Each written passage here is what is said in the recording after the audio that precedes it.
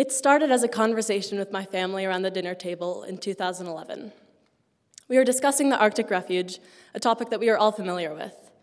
We had been to the refuge in 2008 on a week-long camping trip. The drive up there was filled with the buzzing of our excitement as well as the increasing number of mosquitoes.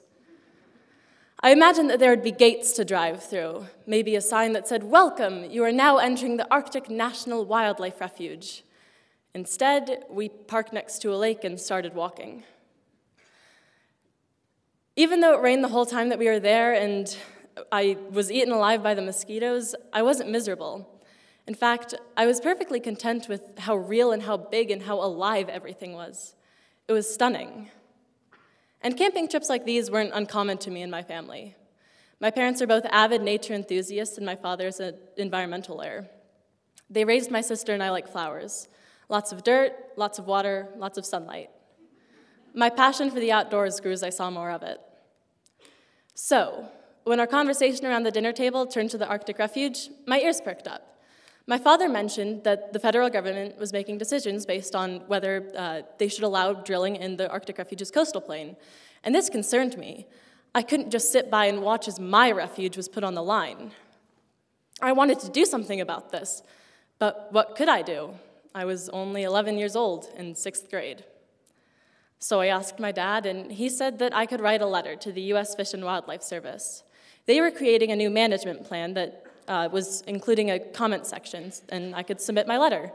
So I sat down at the dinner table with a piece of lined paper in my hand and a pencil in my hand, or a piece of paper on the table and a pencil in my hand, and I started writing.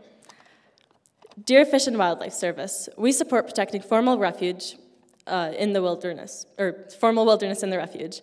The refuge is one of the last great wildernesses. There, the animals thrive in natural homes. We need to protect the land and wildlife so that the lovers of them can continue to come.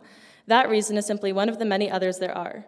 Some people haven't been able to see the glory of the refuge. Many want to. For those that have, hold it in a special place in their hearts. These comments are submitted by the following people of Alaska. But I was in 6th grade, and there was a lot of grammatical errors and spelling errors and commas in weird places, but I think I got the point across. But I wasn't just satisfied with this. I wanted to do more for the refuge. I wanted more people to know about this huge issue. So I asked my dad if I could bring it into my class to get some of my friends to sign it. He said yes, and I brought it in the next day. I walked into school really excited, and I brought it to my teachers first to see if maybe they wanted to sign it.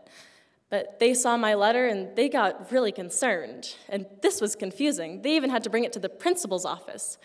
And I couldn't understand this. My teachers at Bowman Elementary had always taught me to speak my mind about issues that mattered a lot to me, and I never thought that people wouldn't want to hear them. But they came back a couple minutes later and told me that I couldn't get any signatures on school grounds or during school hours. And this was still really confusing, but I wasn't going to fight the system on this one, so I let it be. They let me read my letter to the class and then suggested that everyone go home and talk to their parents about the Arctic Refuge and drilling before signing my letter, and I was okay with this. But I came into school the next day, and now I was really excited. I had a new pen in my pocket, and I was totally convinced it was going to run out of ink with all the signatures that I was going to get. But I walked into class, and my stomach sank. There was a boy standing there whose father worked with the oil industry. He was wearing a collared shirt and had a white plastic three-ring binder in his hands. We had a class discussion, but it quickly turned into a debate. Me and the wilderness versus Nick and big oil. Nicholas's white binder contained graphs and figures about oil spills and cleanups, about how much money drilling makes and how beneficial it would be for our economy. Every time he spouted out a number from a pi graph or a bar graph or a line graph, my stomach sank a little bit more and my heart beat a little bit faster. I tried to drown out his voice by chomping on my pretzels loudly. It didn't work. I wasn't prepared to this. I was completely blindsided by Nicholas's binder and his preparation. I had nothing to defend the Arctic Refuge with other than my heart and soul telling me that this mattered a great deal to people, even if they never see the refuge. I don't think the rest of the class listened very much, no matter how loudly I chomped on my pretzels or how many numbers Nick spouted. But there we were, two little 11-year-olds who were fighting with the support of our parents who were acting on behalf of some of the largest industries in the world. We could both feel the power, and we were both insanely proud of our parents and who we were and what we were fighting for, and neither one of us was going to give up. the rest of the class day left in a blur and passed in a blur, and I remember standing outside, not on school grounds, of course, and after school, and I was trying to warm up my pen in between my hands because it was November and it was cold outside and the ink wouldn't run right. And of course there was no table outside, so we didn't have anything to sign it on, so the people that wanted to sign my letter had to sign on my hand, and their signatures didn't come across quite smoothly, but I could still feel the power, and I knew that what I was doing was right.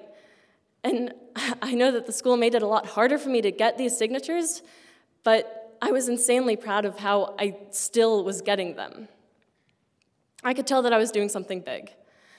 I realize now that this passion for wilderness has always been inside of me. My father has the same one, and sometimes he struggles with his. He spends long hours in front of his desk working hard on his computer, and I'm outside playing in the snow in the winter, building tree forts in the summer. Sometimes I kind of want to be like him. I want to devote my whole life to protecting the wilderness for future generations to come. But other times, I kind of just want to get out there and see up close and explore all these places that he's working so hard to protect. Oh, and by the way, I got 3 signatures on my letter. Thank you.